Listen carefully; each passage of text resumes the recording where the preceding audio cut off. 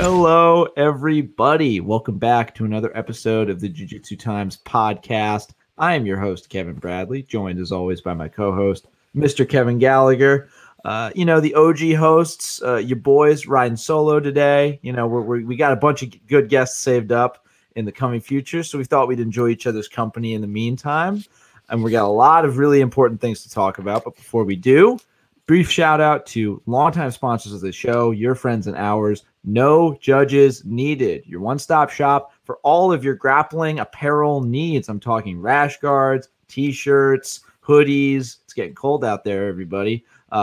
Different kinds of combat apparel, all for a very low price. And you can go to their website and look for yourself if some of the designs are jiving with you. And you might just catch a certain Jiu-Jitsu Times podcast host rocking some of their merch, talking Mr. Kevin Gallagher, making that gi look like $1 million, no doubt.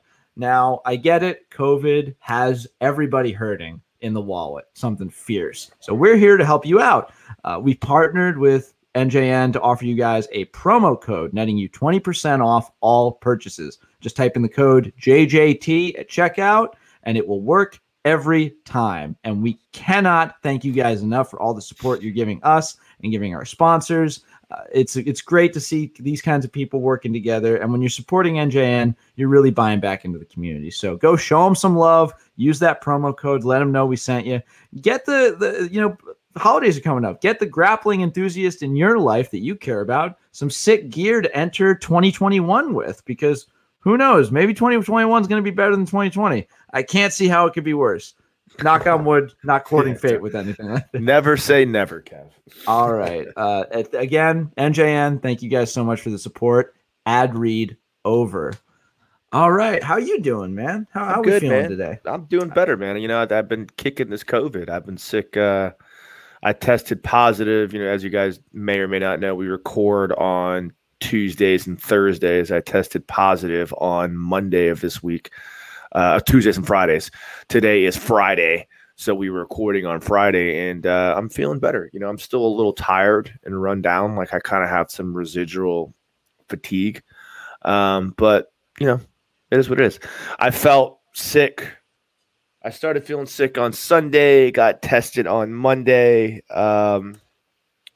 Tuesday and Wednesday were pretty bad. Like I was pretty sick on Tuesday night, Wednesday night. Wednesday was probably the worst. And then Thursday I started feeling better. Today I feel almost 100%. But that's my COVID saga. I am a survivor now. You are a survivor. You're standing strong. The Gallagher genes are too tough to be put down by some kind of low rent virus. Yeah, no beer virus gonna put me down. No beer cold's gonna put me down. But it's still, you get worried. You catch it, and then you try to convince yourself that you're not going to be. There's 99%, 97%, 98% people survive, but you're still, when you're sick here in your mind, you're like, oh shit, am I going to be that 1% that ends up with a ventilator in my throat? It suddenly gives you tunnel vision. Like you're not worried about the big picture anymore. You're just like, am I going to be that asshole that is the 0.2% that dies about? Not that you're an asshole for dying. No, but I just get like it. the unlucky schmuck that gets the unlucky schmuck that gets it. It's just you got to be thinking about that, because it's not just you. No man's an island. You got people in your life that care about you. I'm not going to lie to you. When I got infected, I was afraid. When I got the finality of it, when I had the actual positive, because I went to the Buck Stadium down the street and got a free test, because they had, I literally could walk to Buck Stadium from my house. And I went up to get my test, and it took about 15 minutes for the results. And when they called me and gave me the results, and they told me I was positive, there was literally a moment of fear. I was like, oh wow, I got the COVID. Like, it's, whoa, shit, there it is, real talk. It's on now.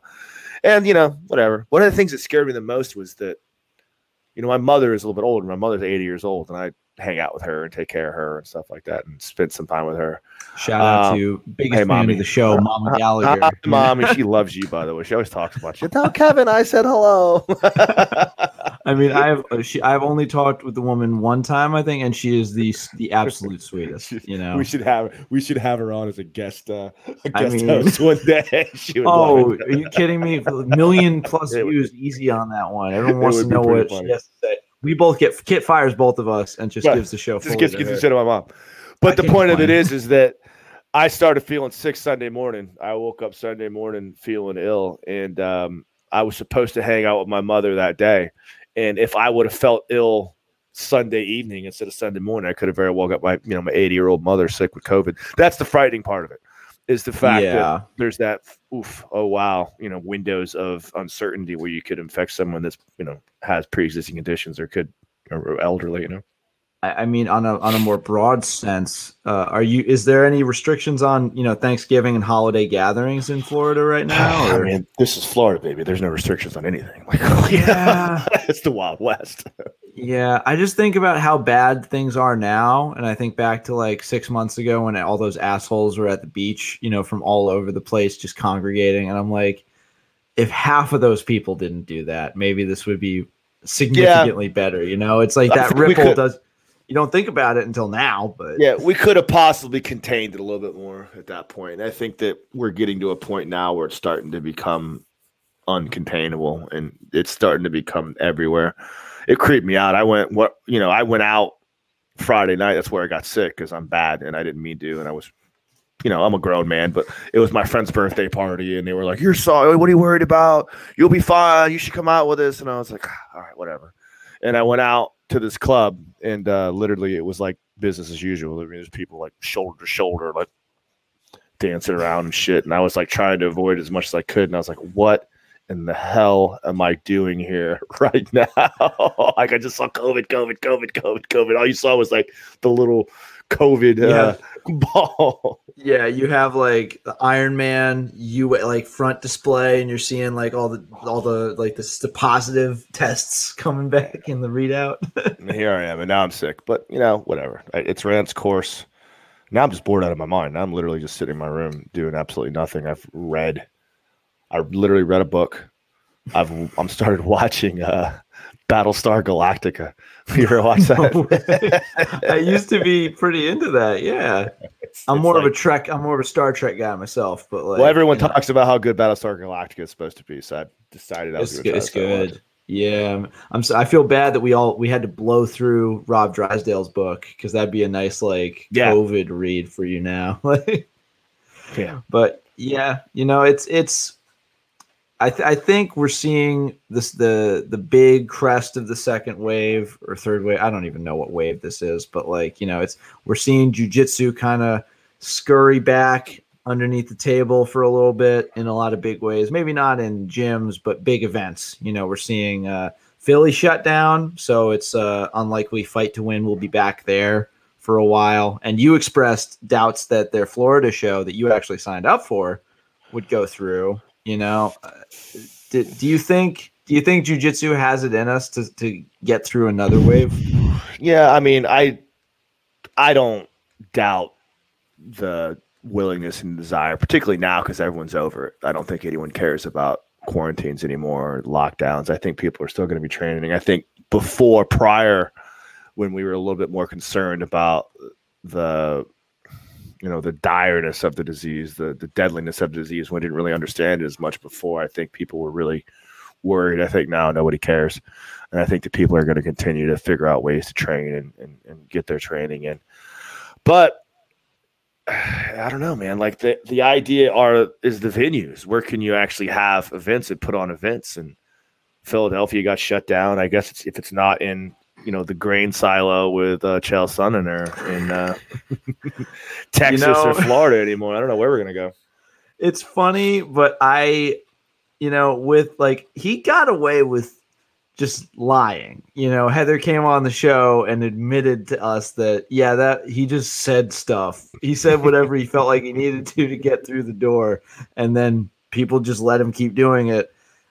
And now that people know more about it, I don't know if he can get away with it again, but since they've continued to have like really big shows with big matchups during quarantine, maybe the UFC's willing to throw a little bit more money behind it, and actually get him a grain silo or a, build Chael a grain silo. Hashtag build Chael a grain silo. let's get that Chael guy a grain silo. How's that? Hashtag fight silo. Cuts a check for the grain silo in the memos as a grain silo. Chael Sonnen. Yeah. I don't know. I would like to believe that we'll be able to have a fight to win in Orlando coming up here pretty soon. That's where they moved it to. I think they were supposed to stay in Philly for a while. And I think it was last minute he moved it to Orlando because I just got the message for next weekend next 2 weeks from now would be the first December 4th and then December 12th. Yeah.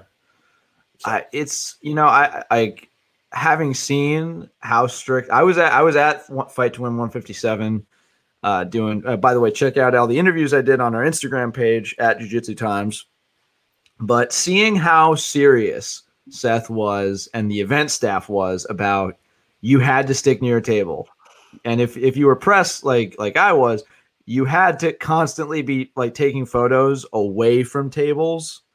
And a guy would come up to me, if one of my buddies would come up to me and like talk for a little bit, they'd come up and break it up. Like they were not screwing around. And if all of those restrictions still led to, hey, we got to move this somewhere else, I don't know what you could do.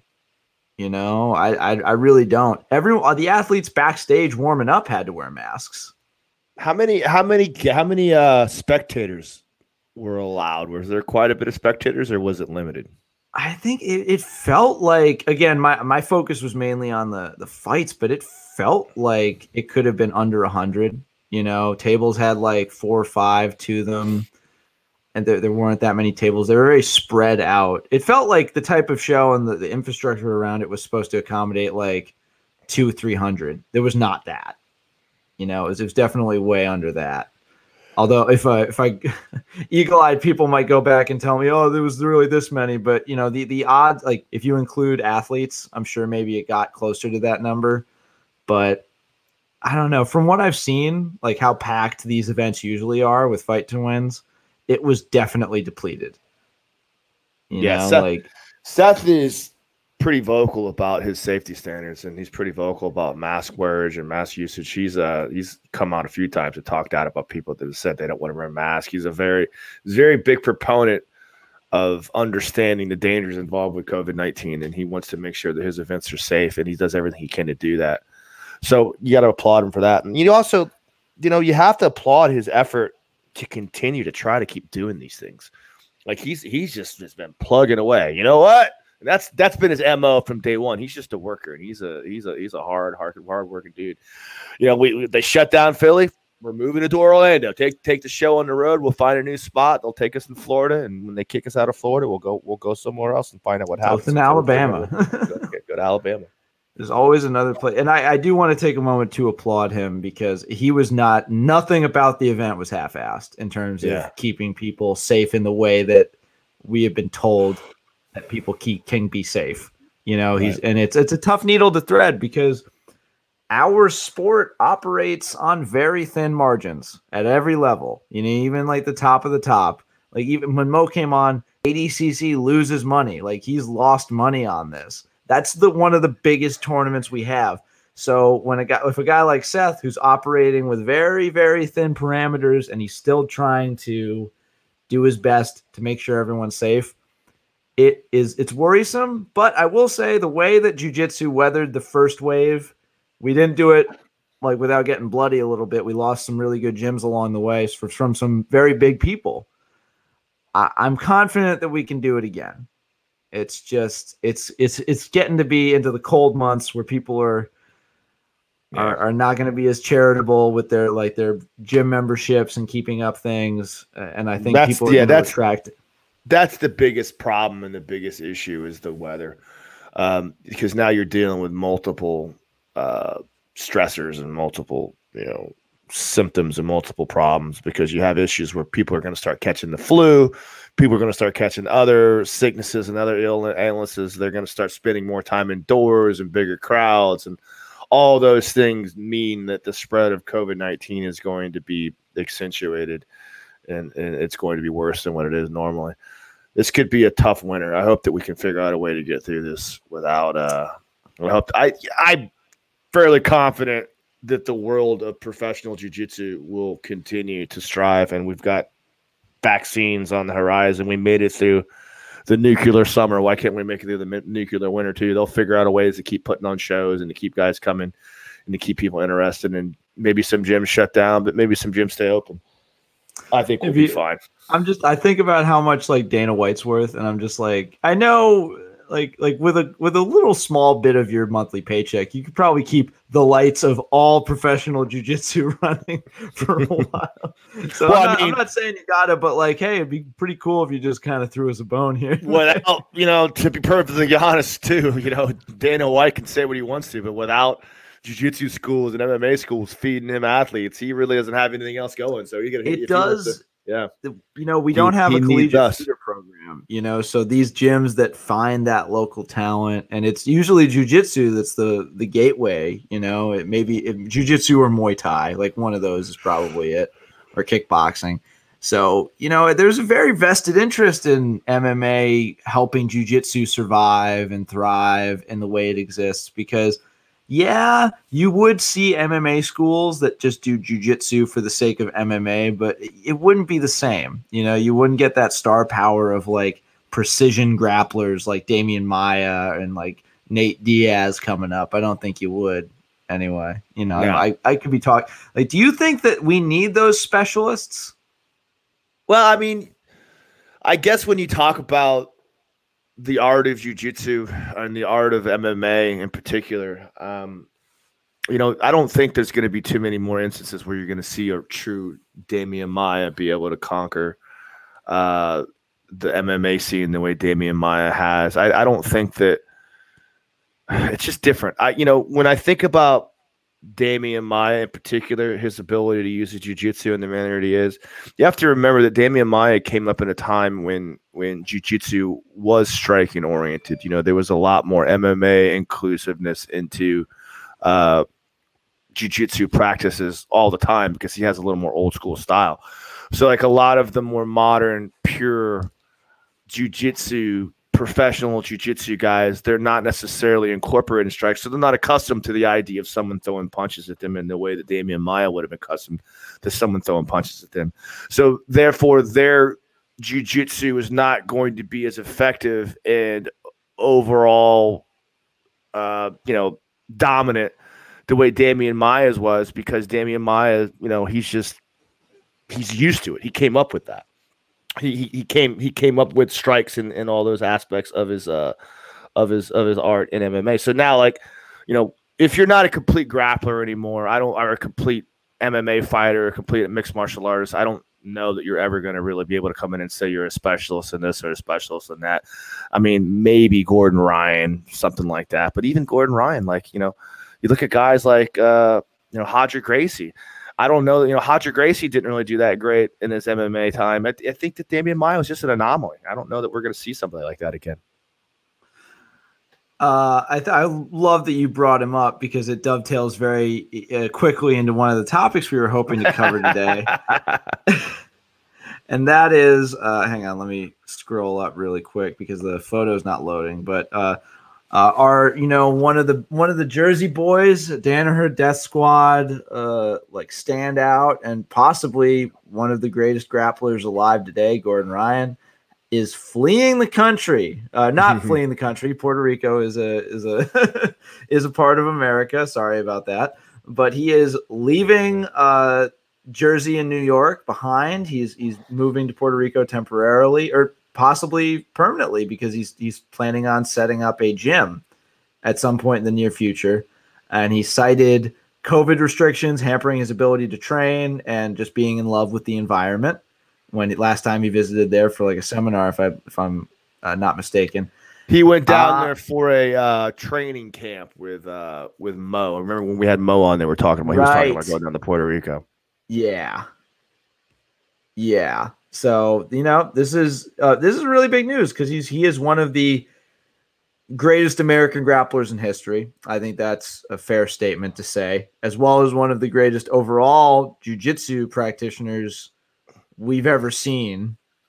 And, we've started to see the Blue Basement and, the team he's built in New York with Gary Tonin and Nicky Rod and his little brother.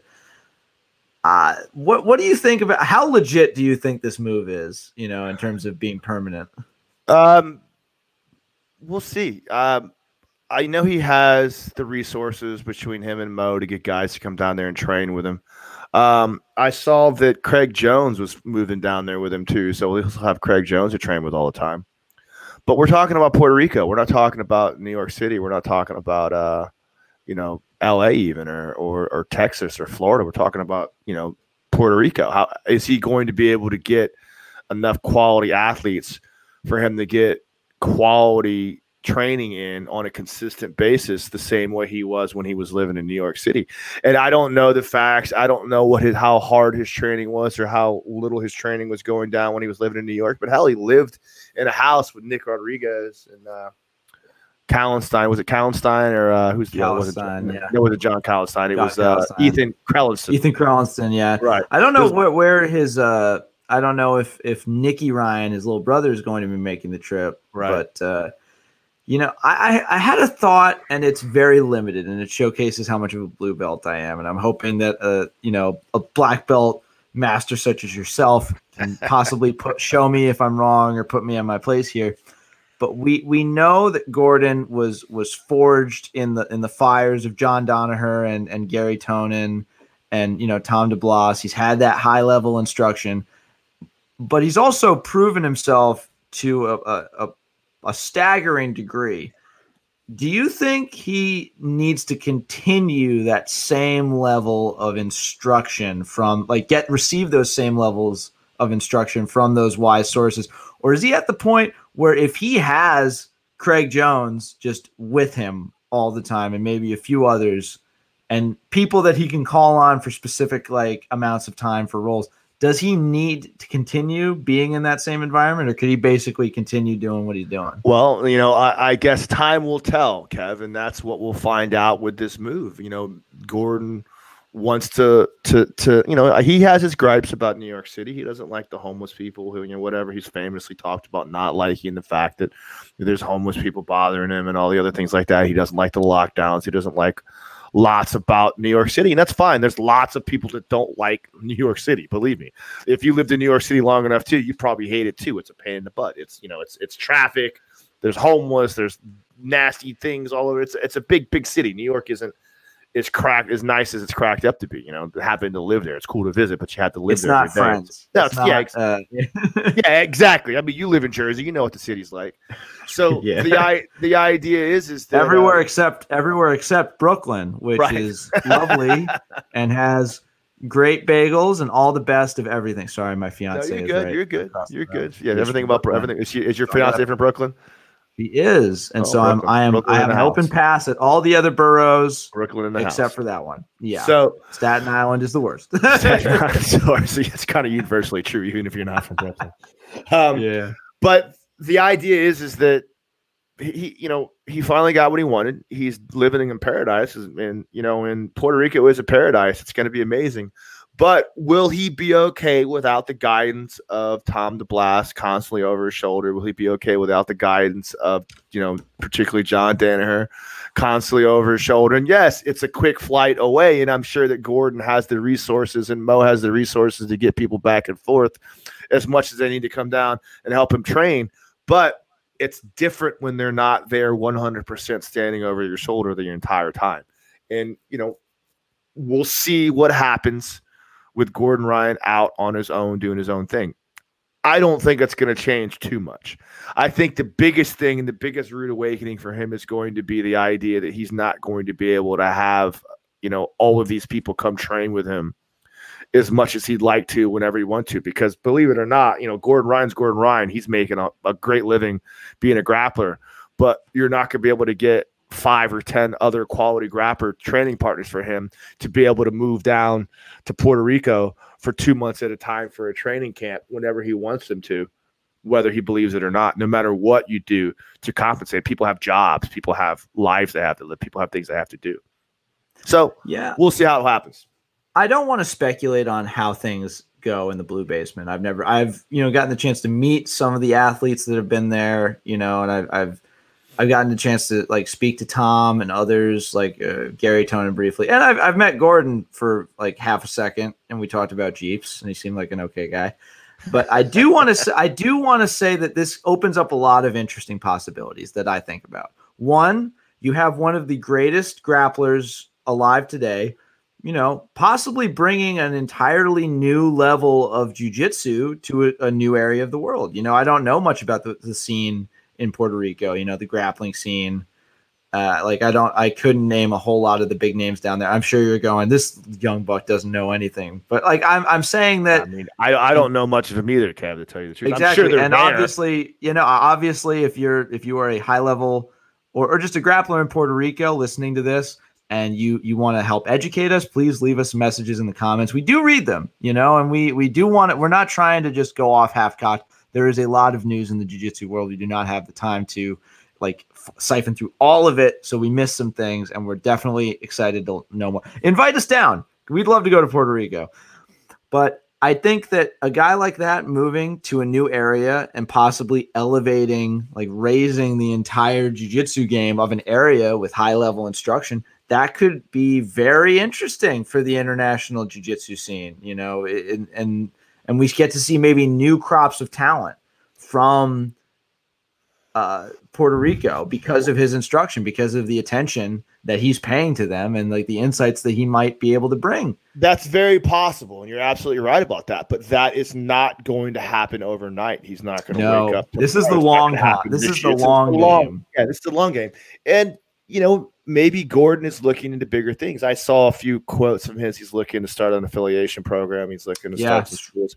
And I'm sure he will be an amazing instructor. I have been in the room with Gordon Ryan teaching. He taught a class that I was at when I went up to Hinzo's one time after the ADCC trials a couple years back. And he's an amazing instructor. He's a very smart kid. He has a ridiculous understanding of the art of jiu-jitsu at levels that, very few people on the planet have. And he's a very good communicator. So he'll be a great instructor and he'll have great school in Puerto Rico.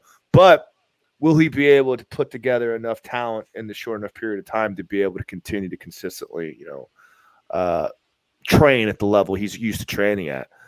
And, time will tell. We'll see how it goes. Hopefully he made the right decision. Yeah. One other thing is that I don't know how the instructorship works in the Blue Basement, particularly. I do know that a lot of attention is paid to Gordon and the main DDS guys. And I'm never going to insinuate that, other people get less attention, because I don't know that. But I do think it's also possible that without Gordon there, being a big focus for John, we might see other people start to rise up from New York, and start to maybe fill that void that he's leaving, and I think that would also be interesting to see. Hey everybody, Kevin here with a brief news update. Since filming this episode of the podcast, it was actually announced that John Danaher, coach and mentor to Gordon, along with a few other key members of the Danaher Death Squad, would in fact be making the move to Puerto Rico to join Gordon. So a little bit of the insights that we brought up towards the end here don't really apply. Just wanted to make you guys aware of that.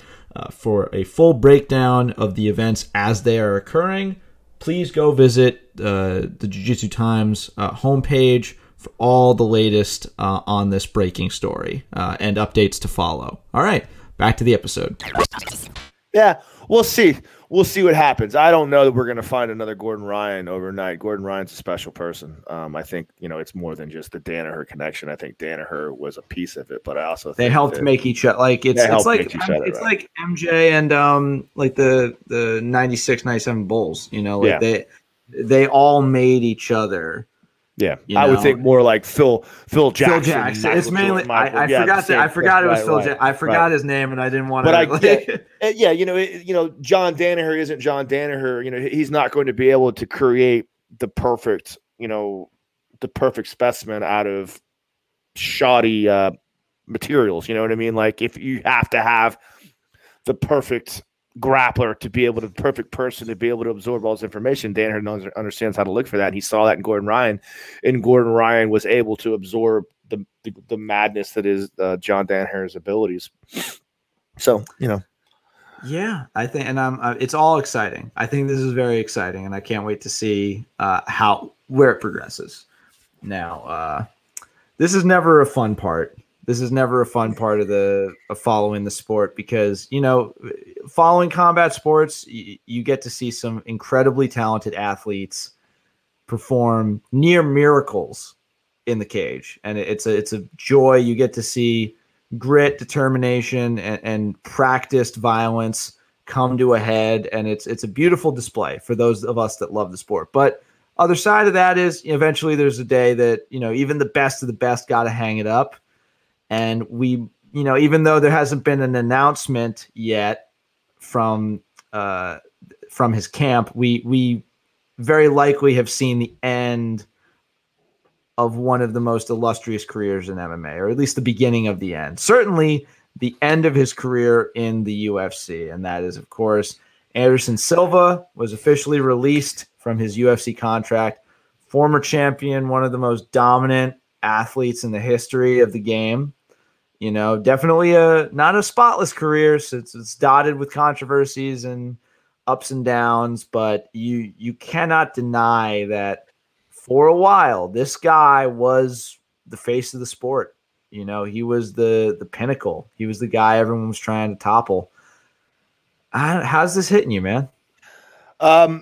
So first of all, for the period that Anderson Silva was ruling the UFC, he was probably the most dominant fighter in the history of the world. Like I watched some of his, I was always skeptical of that. You talk about Fedor, there's a couple guys that kind of flutter around there. You could talk about Fedor in his run. You could talk about John Jones in his run. You could talk about Khabib in his little run. But the idea is that when I went back and watched some of the tapes of Anderson Silva during his time, his reign, he was amazing. Like, I don't think I've seen someone as dominant as Anderson Silva was. Literally, he would just make guys that were the best of the division just look silly. And I don't think that even GSP in his prime, now you could talk about GSP as the GOAT, because I still think GSP is probably the GOAT. Sorry, John Jones, you got popped for PEDs. You're just out. I'm not out sorry, of John Jones. Yeah. I think John Jones could have been, but all his controversy screwed him up. He definitely could have been. Yeah. Yeah. When you talk about GSP was dominant in a different way. He was a grinder. He would kind of like suck the life out of you. He was an explosive guy, wrestler. Very intelligent, intuitive fighter, but it wasn't really as dominant of a performance. You weren't really as wowed watching a GSP fight as we were when you watched Anderson Silva. When you watch Anderson Silva and Anderson Silva was on, it was a spectacle.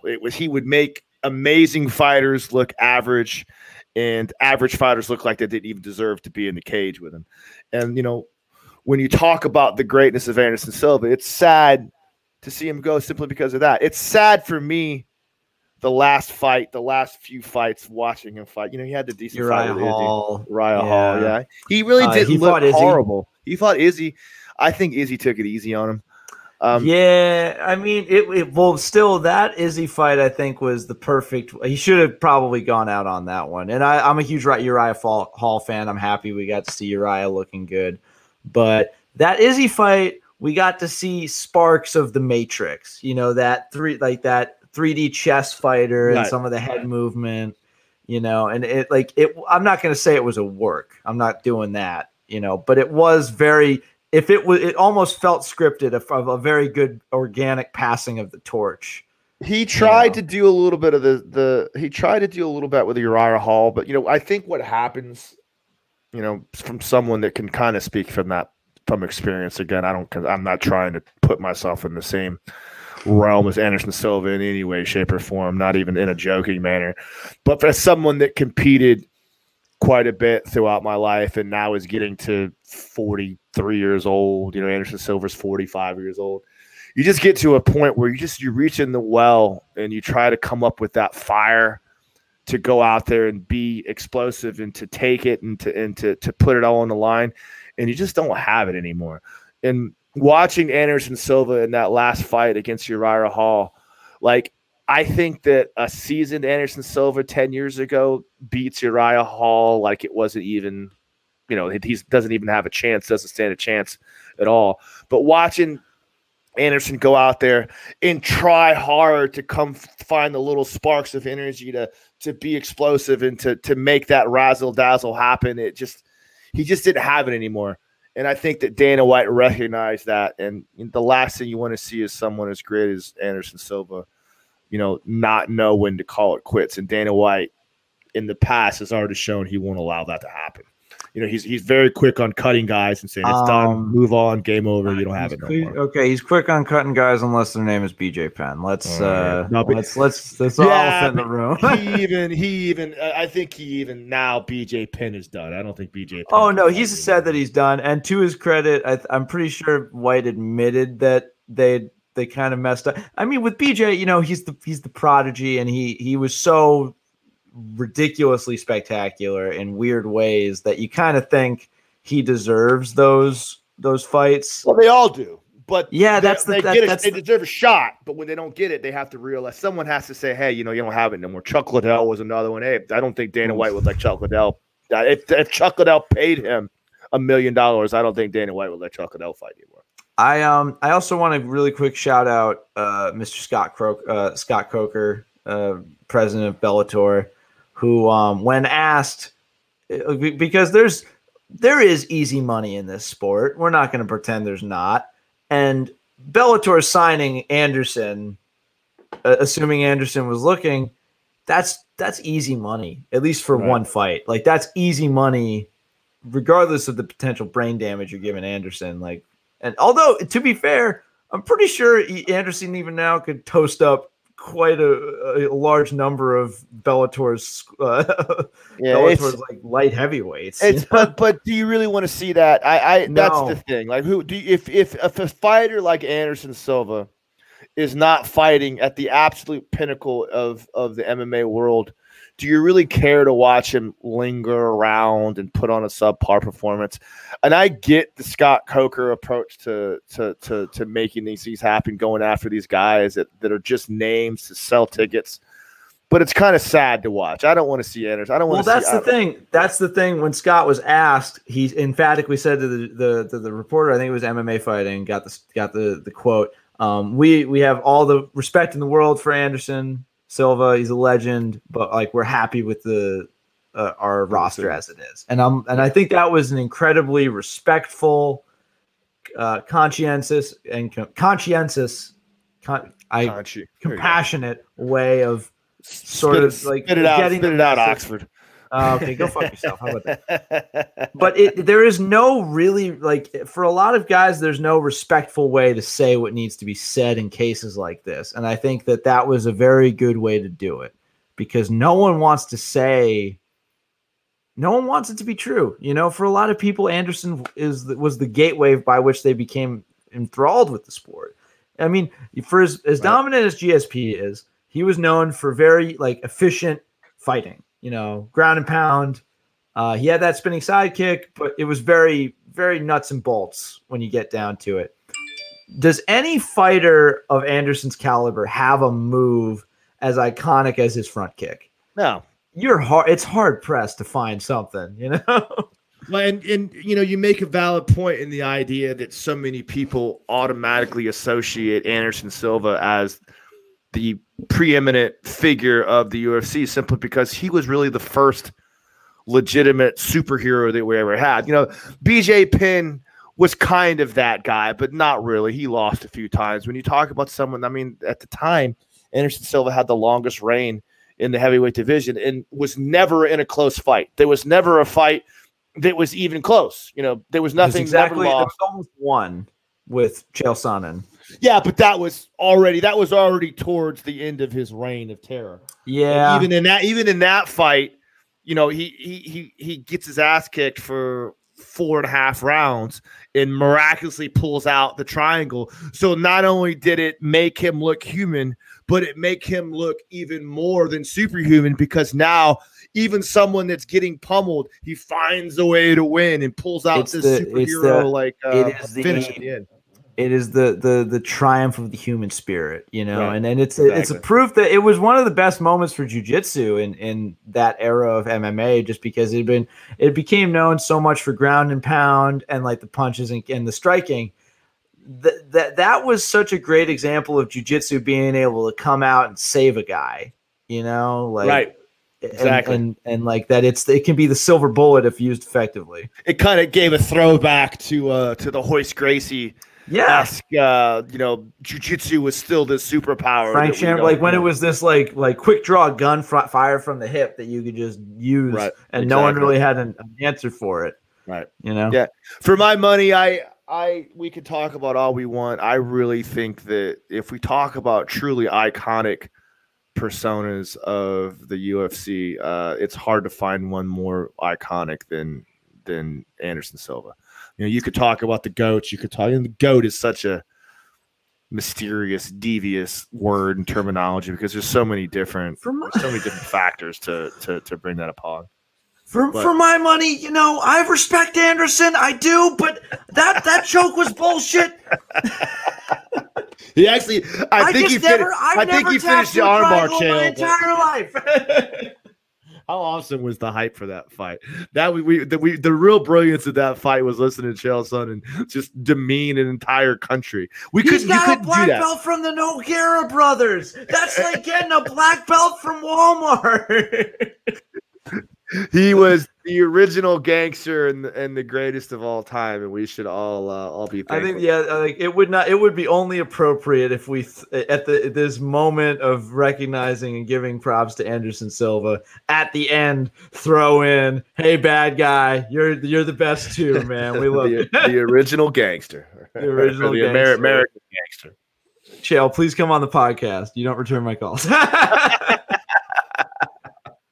Or Heather, come on too. We love you. We'd love to talk to you again. All right. Oh man, yeah. It's just rough. You know, I think it's rough because it's a tough sport, and I think coming to grips with the fact that it's a physically demanding sport, it can be rough.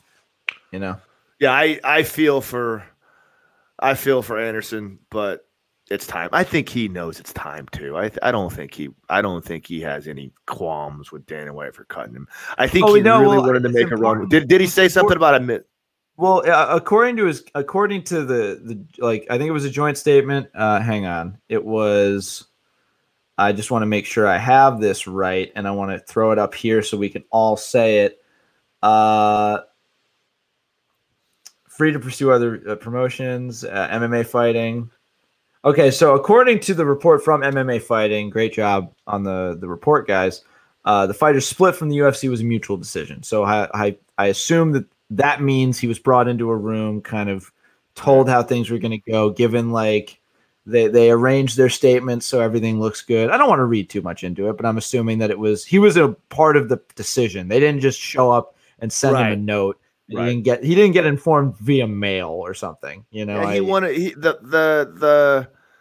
think he wanted this to be his final fight anyway. From everything that I read on his pre-fight interviews and things he was talking about, I think he probably wanted to go out with a win against a quality guy, but I think he's also cool with the fact that it was over and a loss. Let's just move on with our lives. He's 45 years old, man. And you know what's fun? I got to give props to Anderson, because in that circumstance where it's his last fight, he could have easily gone to Dana White and been like, "Give me a can, give me a guy who's wet behind the ears. I want to put him out and go out a champion."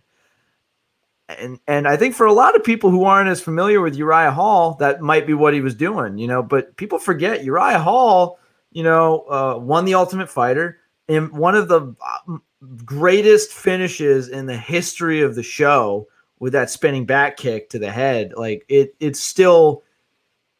holds up in any context ever. Like you put that finish anywhere, it's it's finish of the year. Like it's kicking. He's unquestionably one of the most dangerous strikers in the UFC. He hits hard and fast and strong and throws punches from odd angles from that karate background he has. Yeah, he was a Tiger Schulman guy, you know, and he's got those traditional karate kicks, man. They're nothing to fuck with. You know, I got hit one time by my buddy with pads, and he was a Taekwondo black belt, Kyokushin, but like actual Taekwondo, like where the guy just came off from the boat and from Korea, and they're looking to train real people. And I was limping for like a week, and I'm like, that's not anything to mess with. The fact that he was okay with that matchup says a lot about Anderson. Like, because that's not look at him after that fight. He was beat up. Like that is a hard fight for an older guy. Yeah, a strong younger dude. Like, but Uriah Hall's no spring chicken, but like he is a strong younger man compared to Anderson. That is a rough last fight. Well, let's see. It'd be interesting to see where Uriah goes from here. I didn't think he looked great, to tell you the truth. I think that he was actually getting beat. I think he probably lost a couple of the early rounds. Anderson didn't look great either, but I think that Uriah looked worse, and then Uriah just caught him. What did he catch him with? I think it was I don't remember. I watched the fight, but I forget what it was. He caught him clean with something and just it was just lights out. Poor Anderson. Do you think they're like that for some people that intimidation from the fact that, oh my God, this, like, even though he's old, oh my God, this is Anderson Silva. 100%. Yeah, 100%. You're in there against a legend. And he might be old. You never know, but it's still Anderson Silva, and you still don't know where punches are coming from. He's still a dangerous, deadly person. You watched film on Anderson Silva getting ready for this fight, and you watched the amazing things he did and the way he dismantled people up until that point, and you're frightened. You're very concerned. And also there's a part of you of his punches is amazing. There's a part of you that also is probably worried. Like, I don't want to get like it's intimidation of this is Anderson Silva at any moment. My teeth could all be knocked out of my head and I'm dead. And also, I don't want to lose to a guy that everyone knows is on his way out the door. Right. So that's 100%. It's almost, you definitely want to put a win against, like, even when in the pre-fight interviews, Uriah was talking about that. He said that, everybody wants to win against Anderson Silva because everyone wants to say that they beat the greatest of all time. But you also, if it's kind of a lose-lose, because if you win, yeah, you beat Anderson Silva, but you beat Anderson Silva when he was an old man. And if you lose, you lost to an old man that was Anderson Silva. Yeah. But at the end of the day, I'm sure Uriah got paid well for it instead of Anderson. And I'm like, it's funny because I thought the same thing with Bellator a while ago. Was Neiman Gracie had a fight coming up, and they were doing press for it, and it was one of his earlier fights with Bellator. But he had become known as a guy who could finish you on the ground, and he is truly spectacular. Having seen him in the gi. And in the cage, he's finishing crazy stuff and he's dangerous everywhere. But the way they built him up, I don't like, because they were like Neiman Gracie, you're a Gracie. Everyone wants a win against the Gracies. Like they want that lion on their wall. And I'm like, I don't know if that works anymore. And maybe I'm wrong, but I feel like unless your name is Holes, or not Holes, Hodger, like it's marketing. It's great for marketing. Maybe, yeah. There's still the allure of the Gracie family that reigns. If you beat a Gracie, there's still that personal feeling of I beat a Gracie, like I beat someone that comes from that legacy of great fighters. I'm still waiting to see one of the Gracies return to that. I think Kron was supposed to be the one, and then whatever happened to Kron, it's kind of sad. Well, he lost against Cub Swanson, and then then he was gone. You never saw him again, and that was crazy. I was at that fight. That was the weirdest fight I've ever seen in my life. Remember, he tried to pull guard. He tried to stand with Cub Swanson. And then he said he thought. Then he Cub Swanson. Then at the end of the fight, he tried to convince everybody that he won, and I was like, "Kron, you didn't, bud. You literally got punched in the face. He tried to come in and like clinch and throw punches in awkward ways, and like freaking Cub Swanson was like, "Oh well, I'm just gonna keep moving and punching you in the face also, as hard as I probably can. Cub is thinking like, I'm also a black belt, right? Like I obviously not the same, but like I don't know nothing. Like Right, you're not exactly. gonna pull guard. You're not gonna pull guard against me. Coach Like Right. the only time I've seen a guy pull guard and it go well is, or like the most recent time was Dylan Dennis against a guy I couldn't name yet if you gave me $1 million. Right. That probably doesn't even know jiu-jitsu. Apologies, dude. I'm sorry, but like also, come on. Man, it's a fun sport. It's a rough sport, but it's a fun sport. All right. I think we're not going to go too super long in today, so we're trying to get ourselves ready for the calorie bonanza that we got looking forward to next week and Thanksgiving. Everybody celebrate responsibly. But some lighthearted jiu-jitsu news coming in the news today.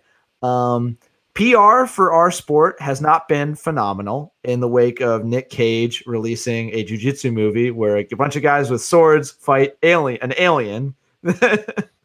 So in light of that, we thought it was cool to shout out a project from a very famous actor, Sean Patrick Flannery, well known for Boondock Saints, one of the best like balls to the wall action movies of all time. If you haven't seen it, stop watching this podcast and go see it. You're not allowed to watch this podcast until you go see Boondock Saints. If you haven't seen Boondock Saints, just shut the computer off and go. Executive privilege. I'm wielding executive privilege and banning you, and you can come back when you can quote the movie to me. But Sean Patrick Flannery, actor, also black belt, has been working behind the scenes to get a very traditional, authentic, long time black belt as well. He's been a black belt for a while. He was pulling away at it before there was any kind of marketability. Before it was cool. Yeah, he was back there in LA. He trained with I think he trained under someone that I actually competed with, Altunes, really? Ricardo Altunes. I competed against him in the fight to win down in Miami a couple years. Did you beat him? Did you mess him up? I did.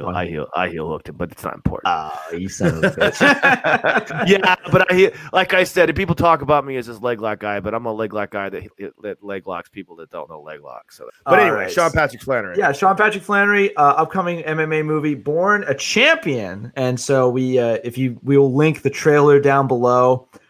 From the little bit that we've seen, very faithful fight choreography, especially there's like a very brief jiu-jitsu only exchange where Sean's showcasing a lot of his skills. I think we see some, like, it's no gi, but he's wearing a gi for a lot of the movie, so we might be able to see some very gi-specific chokes. I'm hoping for an Ezekiel, shout out Dinu Bukalet, Ezekiel from Close Guard.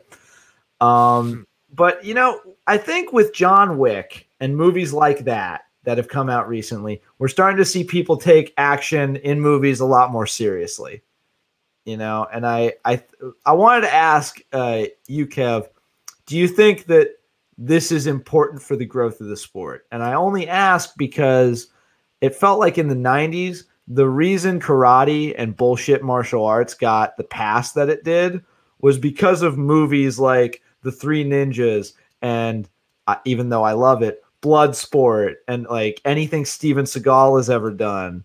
Do you think that with more movies that showcase real grappling, we might see more people give MMA a try?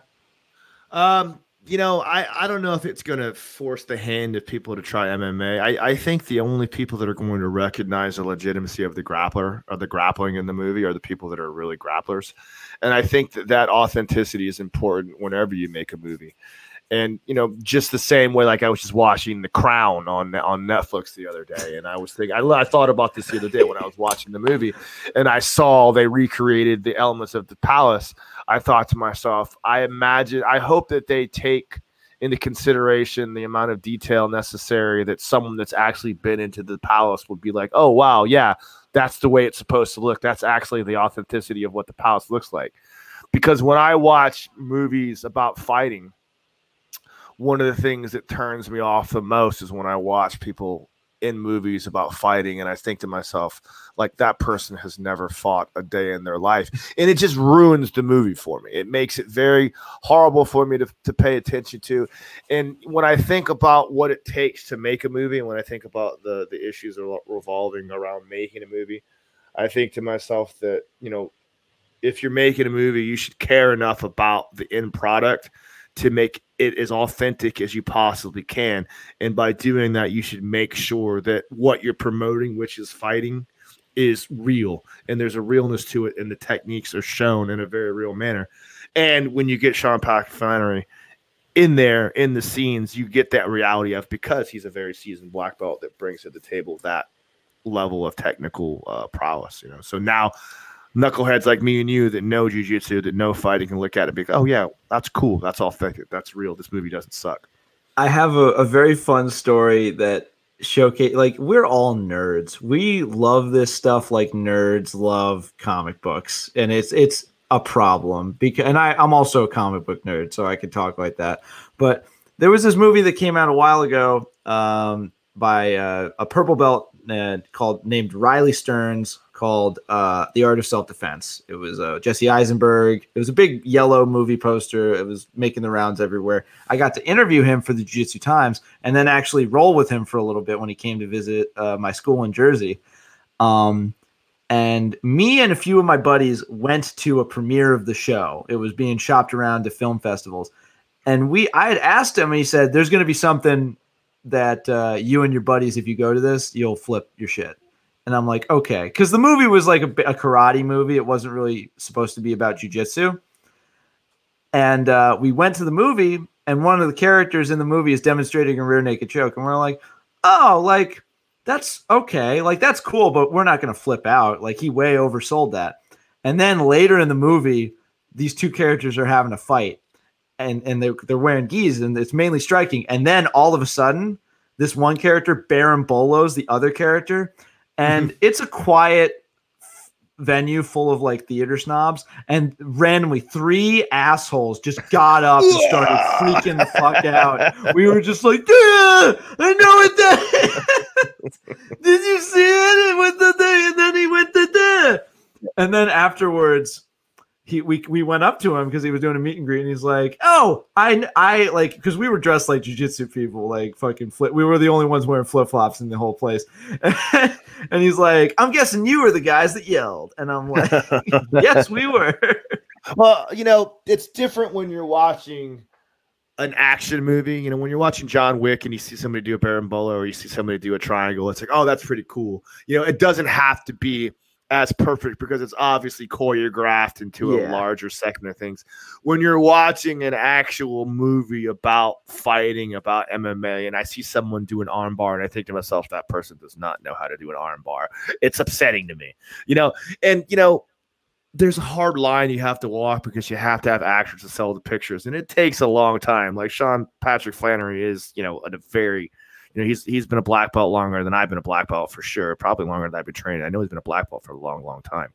But the idea is that he knows how to do a bar. He knows how to do an arm bar. He knows how to do the techniques of jiu-jitsu because he put the time in to achieve that rank. And he's also an actor that can sell a film. So you kind of walk that line. But I'm excited to see this go down simply because I want to see the actual technical prowess of someone that knows the art of jiu-jitsu to be able to finish it. From the little bits of the ground fighting we got to see in the trailer, it is so faithful. I was able to look at it, understand what was happening. It seemed like if I was someone not looking with a discerning eye, I would think, wow, this is a lot of intense action going on, like cool, intense action. I don't understand it, but I like it. But when you have the time put in and you're understanding what's happening, a whole nother level of enjoyment opens up. And I think one of my favorite parts was he's in the gym and his buddy brings this guy over. Hey, do you mind rolling with him? And he torches the guy.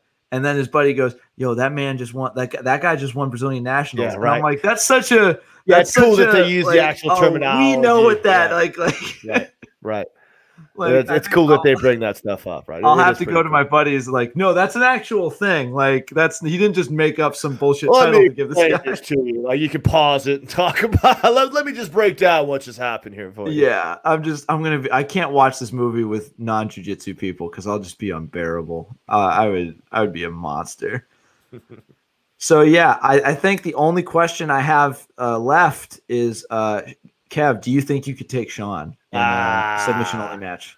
I'm sure Sean is a very good grappler. Well, I would love to roll with Sean whenever we have a possibility to roll with him. Oh, okay. So normally you're a lot more like, no, I suck, whatever. But this time I'm getting a little sense of, maybe there's something. No. Your chest as black belts, we have respect and for one another. Even if you were to compete with one another, I don't think I would talk trash to someone that is deserving of respect as Sean Plastic Flannery. I think anyone that has been trumpeting the culture for this long, but behind closed doors in a lot of ways and like quietly grinding away, that deserves all the respect in the world, and I'm really happy. We've seen him commentate too. So he's all about, the culture. It's not just like a window dressing for him. It's not like he's not some actor that I'm not calling anyone out, and I don't know anyone personally, but he's not an actor who does a role and takes one picture in the gi with a white belt. No. He's about that life. You don't get your black belt. He's about that life. Yeah. You can watch him. You can watch him train. He knows what he's doing. You don't get your black belt just taking private lessons and hanging out at the gym with freaking what's his name? The guy with one hand. He. I can't think of it. We're calling you out. Right. Whatever. Yeah, but be on the lookout. We might be able to produce some more content around the movie in the future. Maybe after the holidays. I think it's going to be mid-January release, and it'll be on streaming. Just because COVID's kind of put all the theaters into. I don't know. I don't know what's going on, but a lot of cool stuff happening in the world of jiu-jitsu. And I think barring a second wave totally crippling the sport for 20 years into the future, this could be really cool, So I'm excited for it. I'm excited. Yeah, I'm excited. I'm gonna come down to, I'll come down to Florida and we'll get drunk and watch. We'll have a premiere together. Hell yeah, watch along. Jiu-jitsu Times watch along. We show up, we track down Raph. We go to Cali, track down Raph, and show up at his house and be like, "Hey man, we gotta watch this movie." We're watching this thing. Yeah, bully him, and then he kicks my ass. Yeah. All right. That's about an hour, man. You got any closing remarks? No, man. I'm just going. I'm gonna go sit down and play some video games. I'm gonna start playing The Witcher. Is my new one now. I think I'm excited about that. And okay, so everybody, wave goodbye to Kevin Gallagher because he's just giving up the next 6 months of his life because that game never ends. I had to stop. That's what I heard. Yeah, I was playing. I'm trying to decide if I'm going to do that or go back to Red Dead Redemption. That's good, man. Yeah, I'm about halfway through Red Dead Redemption, but I've had The Witcher ready to go for a while, and I've been digging. I've been wanting to get into it. I've heard it's great. Can I just tell you that like what's so screwed up is that the game is so detailed and deep, and there's so many things to do that my buddy Jake played the game, and he played it for like the sword fighting and all the cool magic stuff. And then he found out there's this card game you can play in the game called Gwent. And he then was like, "Hey Kev, I don't play The Witcher anymore. I just go into The Witcher and go to a bar, and all I do is play this card game." That's when you got it bad. That's when you need some help. No, but it was so popular. So many people were doing that. They were like, "Wait, are you fucking kidding me?" And then they released the game just as its own game, and it won all sorts of awards. Like, it's fucking awesome. This is crazy. That's awesome. All right. Well, we're not trying to keep you, man. You got to go rest up. We need you to last you at least through the holidays, right. Before I replace you with the Christmas model. Yeah. All right. Well, I think that just about does it for us here on this episode of the Jiu-Jitsu Times podcast. For any of the news stories we shared, feel free to go follow the link below to our website where you can catch up-to-date news on all the things happening in the world of combat sports and pajama wrestling and adjacent fields. Yeah, let's go with that. Once again, shout out, no judges needed. For anyone who has not caught the beginning of this episode or skipped over the ad, hit up no judges needed for all of your BJJ sports needs. Use the promo code JJT at checkout for 20% off of your purchase. Let them know we sent you. You'll be helping us out a ton. But that's the end of the episode. I've been your host, Kevin Bradley, joined as always by my co-host, Mr. Kevin Gallagher. Please, if we don't film another episode with how crazy the holidays will be next week, stay safe, celebrate responsibly, and get tested. We know a lot of people will be returning to the mats after visiting family, and we can't have everybody spreading diseases to all the people on the mats. Let's keep this thing contained, guys. Let's try to keep this contained as much as we can. But, enjoy the holidays. We all fucking deserve it this time around. Yes, Get fat. Yes, Get fat and enjoy your time with loved ones, all right? Turkey and cake. So if this is the last one before Thanksgiving from all of us at the Jiu-Jitsu Times, we wish you a happy and healthy Thanksgiving. Mazel tov, everybody. That